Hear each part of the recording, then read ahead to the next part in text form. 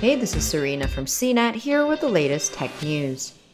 TikTok is jumping into the world of NFTs with a new collection of biddable moments inspired by the trending videos produced by top artists on the platform, including Lil Nas X, the company said on Thursday.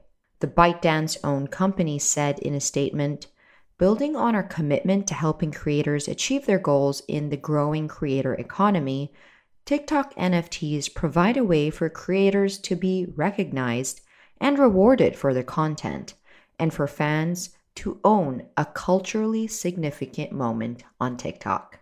Short for non-fungible tokens, NFTs offer a blockchain-created certificate of authenticity for a digital asset or piece of art.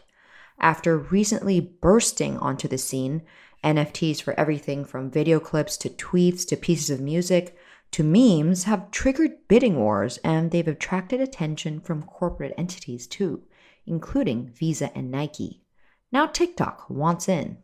The video sharing app, which now says it has more than 1 billion users each month, adds that proceeds from the NFT sales will largely go directly to the creators and NFT artists involved.